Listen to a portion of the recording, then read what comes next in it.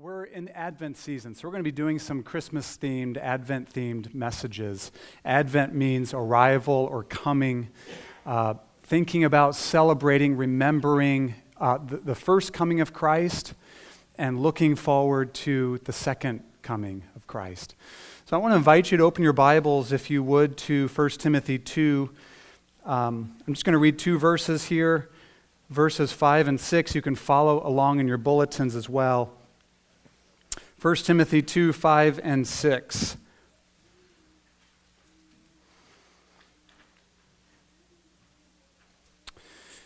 It says, "For there is one God, and there is one mediator between God and men, the man Christ Jesus, who gave himself as a ransom for all." Let's pray. Father, we thank you so much for this tremendous opportunity to be together. It is no small thing that we gather together before you, and we do gather before you. We're not just gathered together, but through Christ, as the body of Christ, we have come to Mount Zion, to the city of the living God, and innumerable angels, and the spirits of the dead who have been made perfect, and to the blood of Jesus that speaks a better word than the blood of Abel. We thank you that we come to you, the living God. And we come to you now to attend ourselves to your word. I pray that you give us ears to hear, the help of your Spirit to understand, and a heart that rejoices in the truth, and a heart that adores our Lord Jesus Christ, that we just sang about and to. In his name I pray, amen. I love some of the lines of the songs that we sing that talk about the darkness of the world that Jesus came into, the darkness of the world that we still live in, and yet the incredible hope that exploded on the earth when Christ came. A thrill of hope. The weary world rejoices. Christmas can be, of course, a real challenge to some, and quite frankly, a complete letdown in some ways for many people. And I think one of the reasons for this is because if we're not careful, we can kind of give into all the sentimentality of Christmas without the substance of it. Or we can have this idea that Christmas ought to be like, one of the myriad of Hallmark Christmas movies that are played in our house from October till January. In those movies, everyone's together, everyone's alive, everyone's getting along, everything's going great, and everyone will live happily ever after. And that's just not the way that life goes. Life is challenging, life is hard, and it doesn't take a pause for Christmas. And sometimes this season can only amplify our pain and our sorrows and our struggles and trials.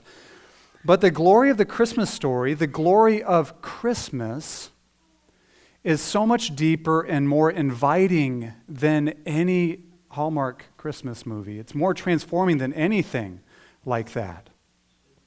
In our elders and deacons meeting Thursday, Luke brought up It's a Wonderful Life. You guys, who's seen that movie? My dad watched that every year for Christmas growing up. I never watched it with him. I said, "Dad, I'm not interested at all." And guess what we watch every year now? It's a Wonderful Life. Luke brought up It's a Wonderful Life and says, the power of Christmas is like that scene when George walks into his house to be met by a bank examiner and the police officer or man of justice or whatever with a warrant for his arrest. And George walks in and says, "I bet you it's a warrant for my arrest. Isn't it wonderful? I'm going to jail. Merry Christmas." No matter what's going on in life, no matter what we face or what we may face that we're not even aware of right now, we can say life is hard, life is even devastating right now, and life may be hard in the future, but isn't it wonderful? Merry Christmas. And of course, as Christians, we would add, Christ has come. And it changed everything. And it's because of the truth of our passage this morning. This text, I think, gets to the central point of Christmas. It is what Christmas truly is all about. It's the foundation or the bottom of what we celebrate in the Advent season. And it almost reads like a short creed. It's almost like we could put "we believe" before the front of these verses. We believe that there is one God and one mediator between God and men, the man Christ Jesus, who gave himself as a ransom for all. If we don't understand this, we really will go through the season almost blindfolded, trying to enter into this joy that we think we should have, but it just seems to be missing because we don't get this. What's the glory that's wrapped up in this passage? If we do understand this, however, and if we understand it more deeply and rejoice in it, then we will find it fueling our lives during this time and running through and spilling over into everything else that we do. We make no apologies in our home for celebrating Christmas. We put up lots of decorations. We play music in our house a lot, Christmas music, and not just the ones we sing, but also other goofy ones too. And we enjoy giving gifts and receiving gifts and all of it because of, I would say, this passage and the truth of it.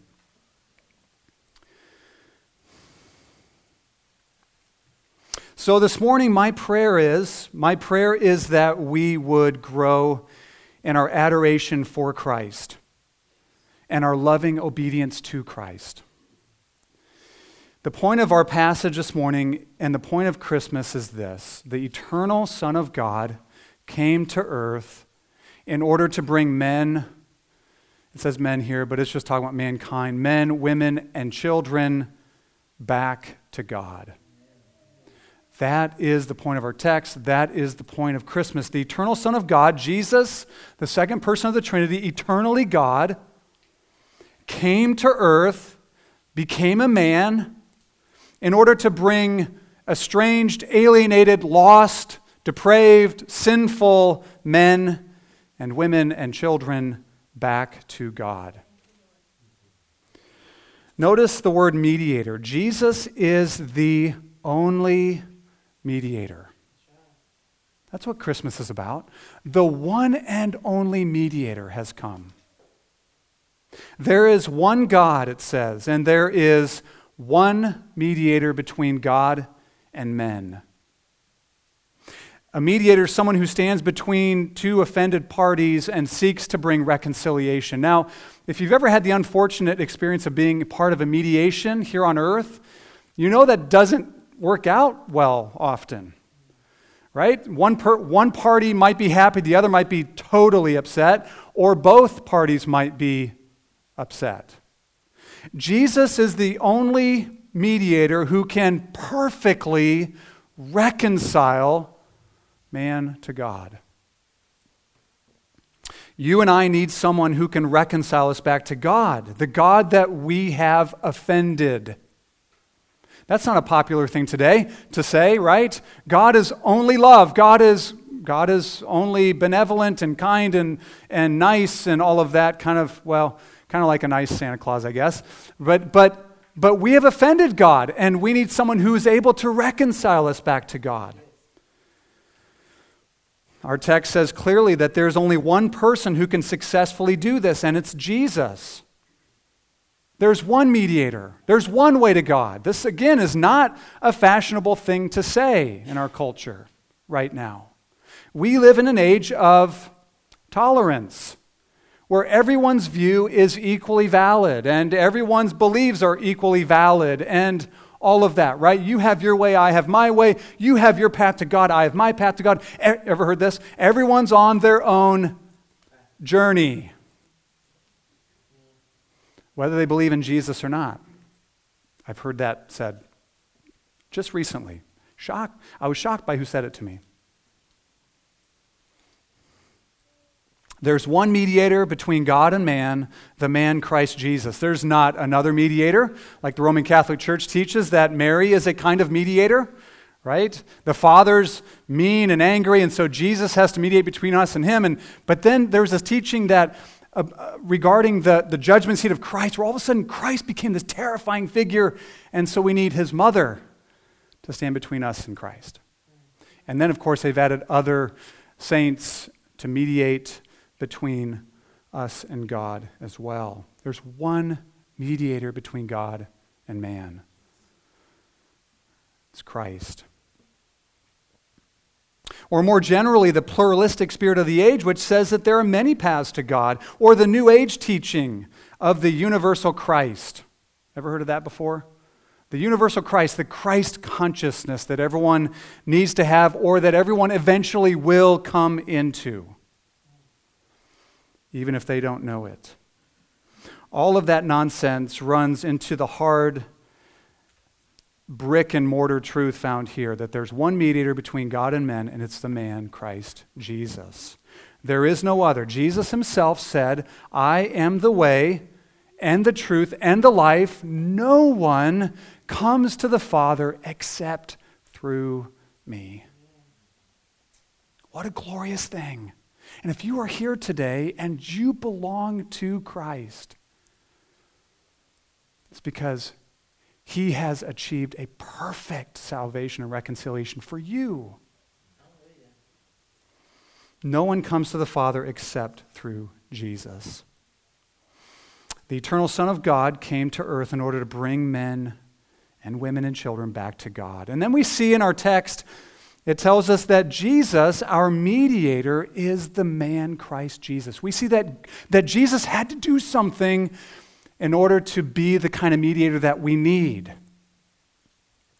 He is the man Christ Jesus. He is not only God, but man. Think about this.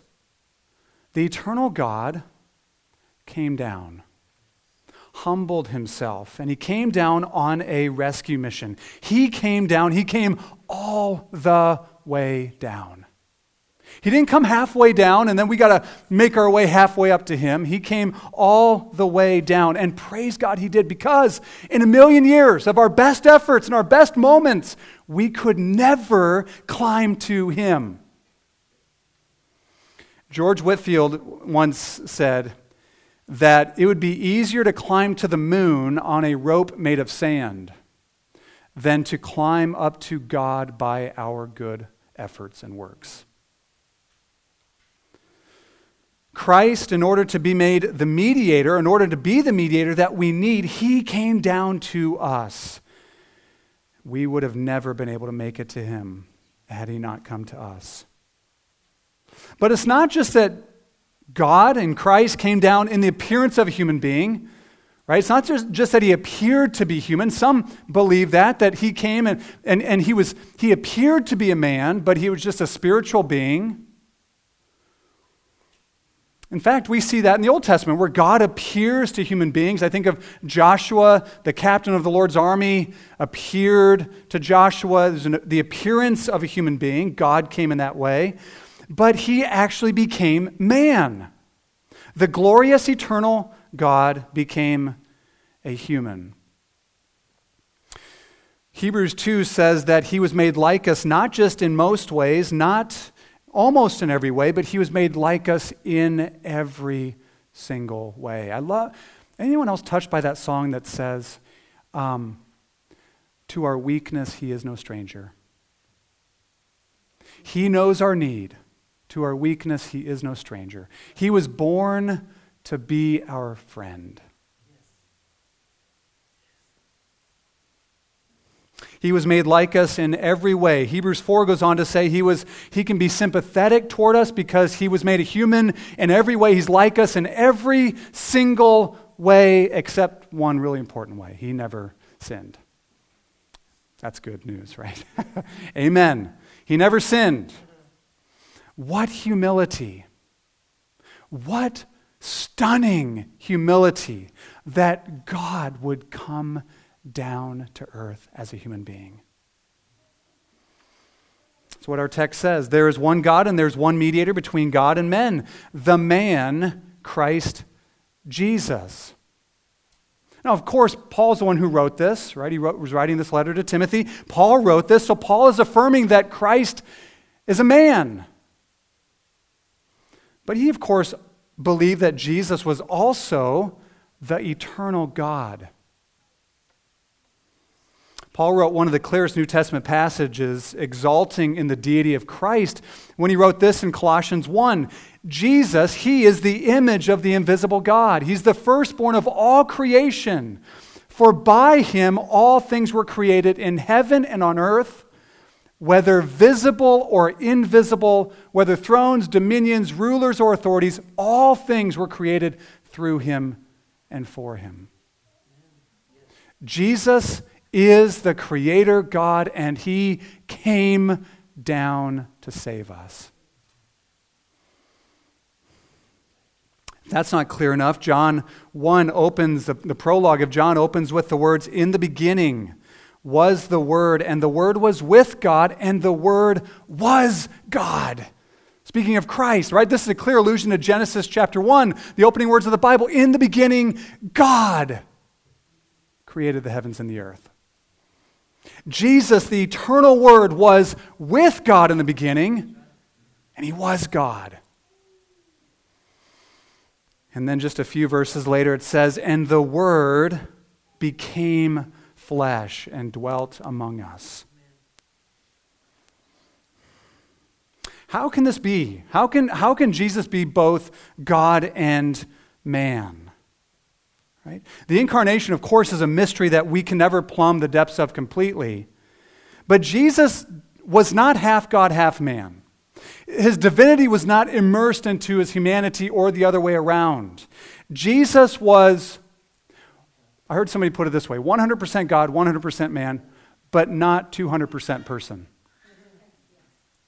It's called the hypostatic union, where the fullness of his divine nature and the fullness of his human nature were joined together in one person.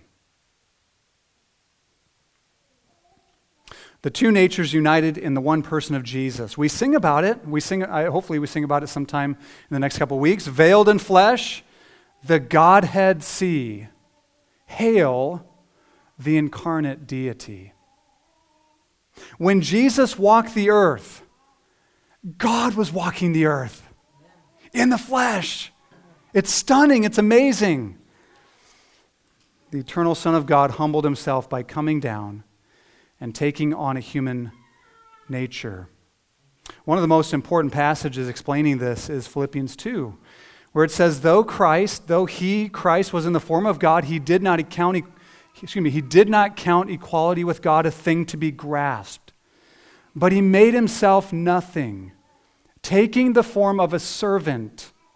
Being born in the likeness of men, he humbled himself by becoming obedient to the point of death, even death on a cross.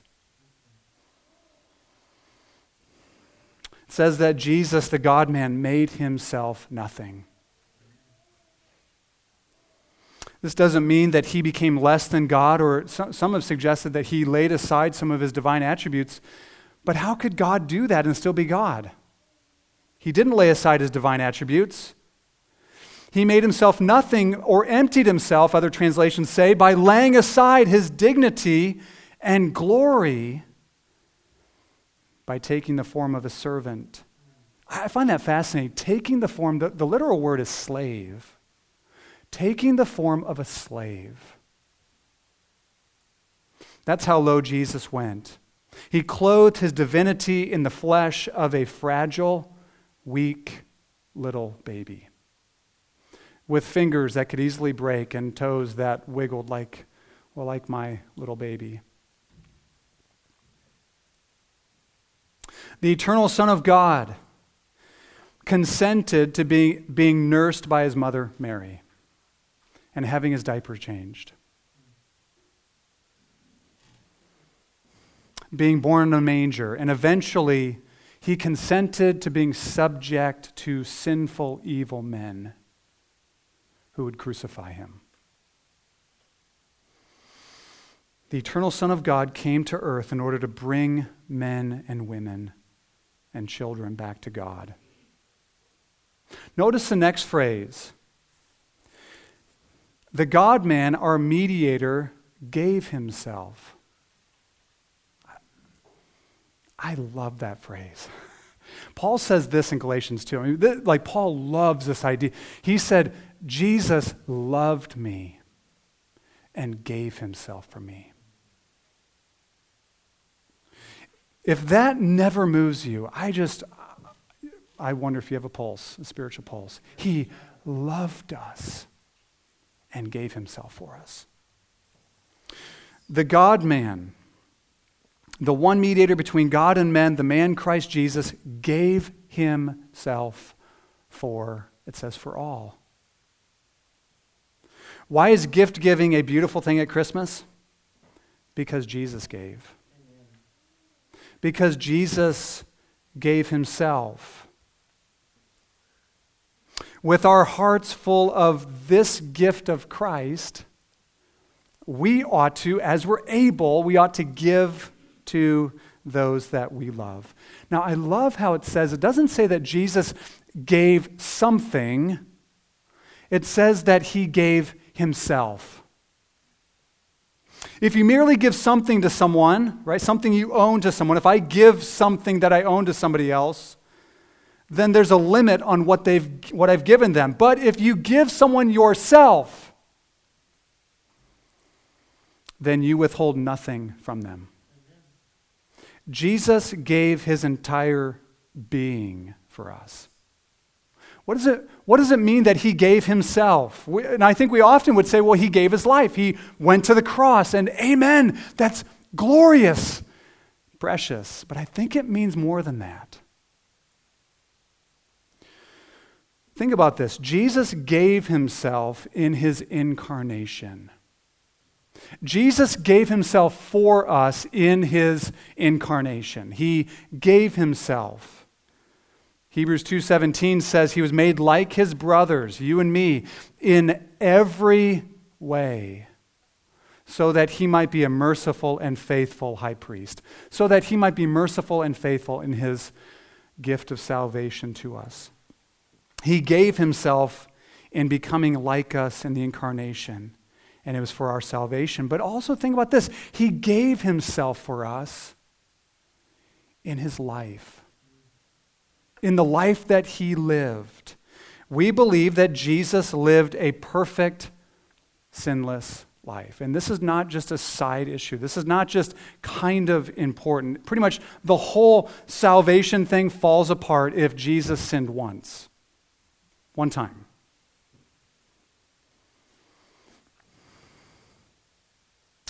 But think about why Jesus had to live a perfect life. It certainly wasn't for himself. He was already perfect. He was perfect from all eternity. He enjoyed fellowship, perfect fellowship with the Father from all eternity.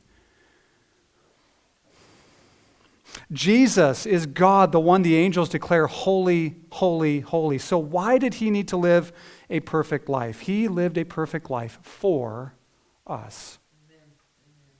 For us. He lived a perfect life for us as our representative before God. He represented us before God.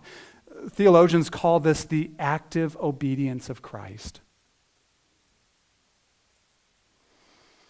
He was actively obeying the law of God and upholding God's righteous standards on our behalf or for us. I think it was Karl Barth, an old Swiss theologian.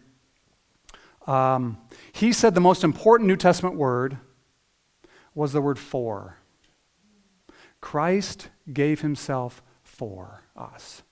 Christ lived a perfect sinless life for us, on our behalf, in our place.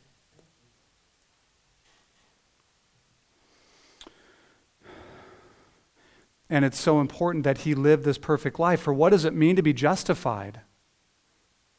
What does it mean to be justified? It's more than just having our sins forgiven. It's more than just having God say, not guilty, forgiven. It's more than that. It is to have God say, just, righteous, accepted perfectly forever.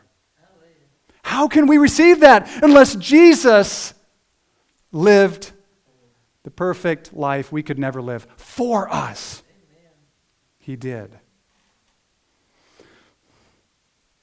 There was a theologian named J. Gresham Machen. He was a pretty important theologian in the early 1900s to about I think he died in like 1935 or something. And he started a Westminster Theological Seminary. But he said something profound. He was on his deathbed. He sent one final telegram to a friend. And he said this: "So thankful for the active obedience of Christ. No hope without it."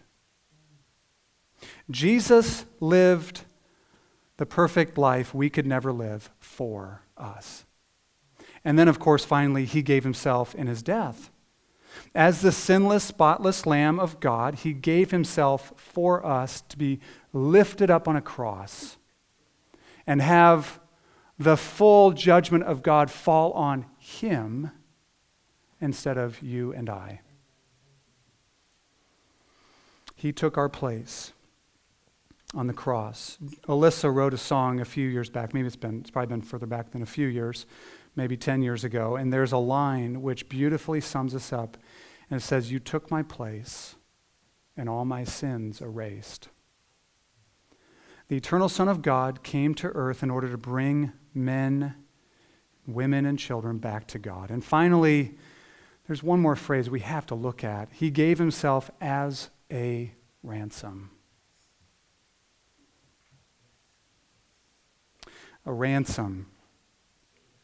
A ransom is a payment given in order to redeem someone or free someone. I remember sometime back reading about Frank Sinatra's son that was kidnapped. 1960s, I think. And a ransom was demanded. And Sinatra Sr., I think the son's name was Frank as well, Frank Sinatra Sr. immediately put up a ransom of $240,000. A ransom is a payment that's made in order to free someone. As our mediator, Jesus, the God-man, gave himself as a ransom. But it begs the question, who does the ransom payment go to? You ever thought about that? Who gets the ransom payment? Historically, some have thought that, and probably still today, some have thought the payment went to Satan. Right? He needed to be paid off. He needed to be bought off, right? He was extorting from God a payment. Now, there's several problems with that. Of course, to start with, the Bible never suggests that we owe the devil anything. But also, the devil is an absolute rebel. And it would be, in a sense, it'd be blasphemous if somehow the devil could strong-arm God into extorting money from him, or a payment, not money. It is God who's holy that we owe a debt to. Right? Jesus told the story of the rich, wealthy man who forgave his debtor, who owed him, in today's currency, millions of dollars, just forgave it, wiped it clean. It is God that we owe a debt to, and it is God who demands a ransom to release us from the condemnation that we rightly deserve because of our sin.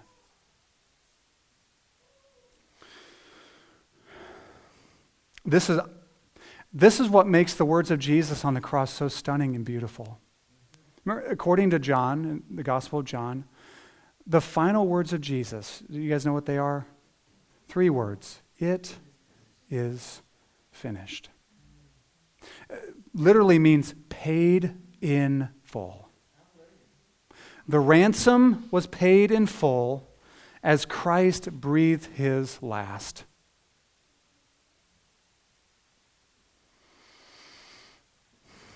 It was with the precious blood of Christ that we have been ransomed. And it's amazing. We have been ransomed for God.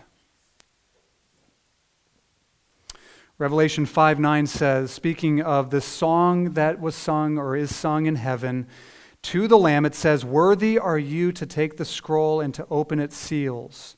For you were slain, and by your blood you ransomed people for God from every tribe and language and people and nation."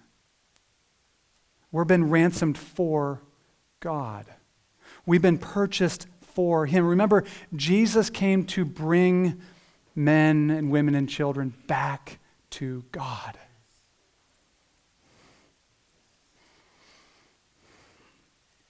We need to get out of our mind, if there's any perverse idea in our mind that the Father's the unreasonable, angry God and the God of bloodlust, like He's just waiting to pounce and destroy people, and Jesus is, the one who kind of timidly comes to the Father and tries to placate Him, we need to get that out of our minds. We are ransomed for God so that we can know Him as our Father. That's what Paul tells us in Galatians 4:4-5, when he says, "But when the fullness of time had come, God sent forth His Son, born of a woman, born under the law, to redeem those who were under the law so that we might receive adoption as sons." You see it all there? God sent His Son to redeem those who were lawbreakers. You and me, lawbreakers. Every day of our lives, He came to redeem us in order to reconcile us back to God as our Father. Amen. It's amazing. The Father wants children. He wants a house full of children.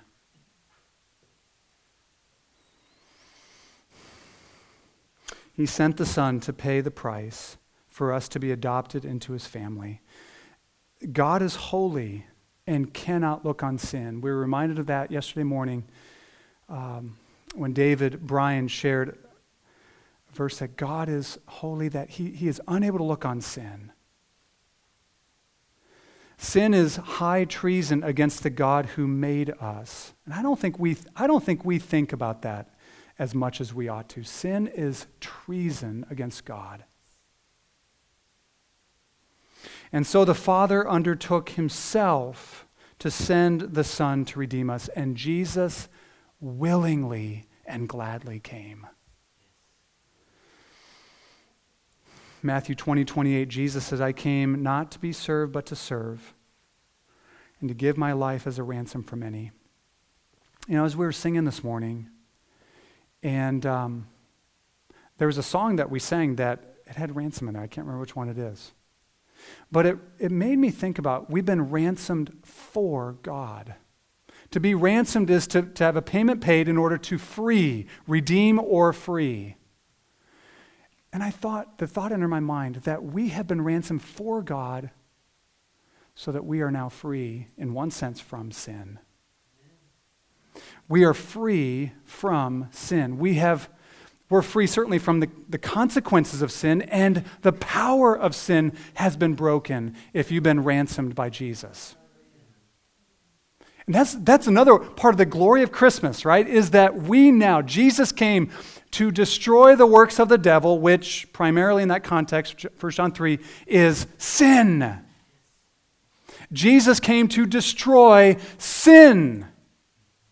By taking it upon Himself on the cross, He came to destroy sin through the power of His Holy Spirit in the life of every ransomed child of God, so that you can now live free from sin. Amen. Progressively free from sin, okay? But increasingly free from sin. I think maybe some people needed to hear that today. It just came to me during worship. I think I need to hear that. God sent His Son into the world to bring you back to Him, to bring you back to Himself, to bring you, in one sense, you, an alienated, orphaned child, to bring you home, into His home, into His family.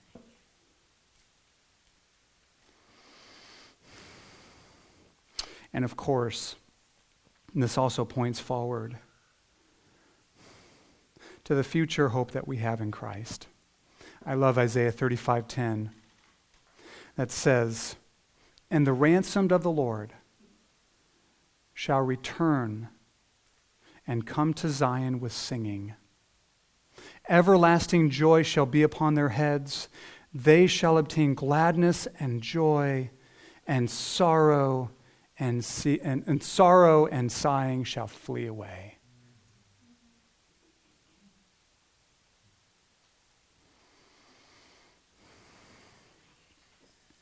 Have you been reconciled to God? Have you met your mediator, Jesus Christ? Have you met him? I'm not saying have you heard about him. I'm saying have you met him? Do you know him? Do you know the one who came from heaven to earth, left his throne above to come down to this place? Do you know him? Left infinite riches to be born in a manger, in a cattle stall, to be a slave. Do you know the one who gave himself for you? Do you know him? Do you know the one who gave his life up on the cross, pouring out his blood to ransom you? And I want to say it again. I'm not saying, have you heard of him? I'm not even saying, do you attend church? Are you religious? Are you a spiritual person? I'm saying, do you know him? That's what Christmas is about. What song? I think is it Joy to the World? Let every heart prepare him room. Right? Like that manger in that cattle stall that God had perfectly prepared for that baby to be laid in. Is your heart full of Christ? Do you know him? My prayer is that this truth would be central in your life this Christmas. And if you face disappointments, and if you face loss, and if you face pain, and if you face suffering, that because this is true, not in some abstract way, but because it is true to you, you will be able to say, isn't it wonderful? It's Christmas. Amen. Christ has come. He gave himself for me. He has brought me home to God. Isn't it wonderful? It is Christmas. Let's pray.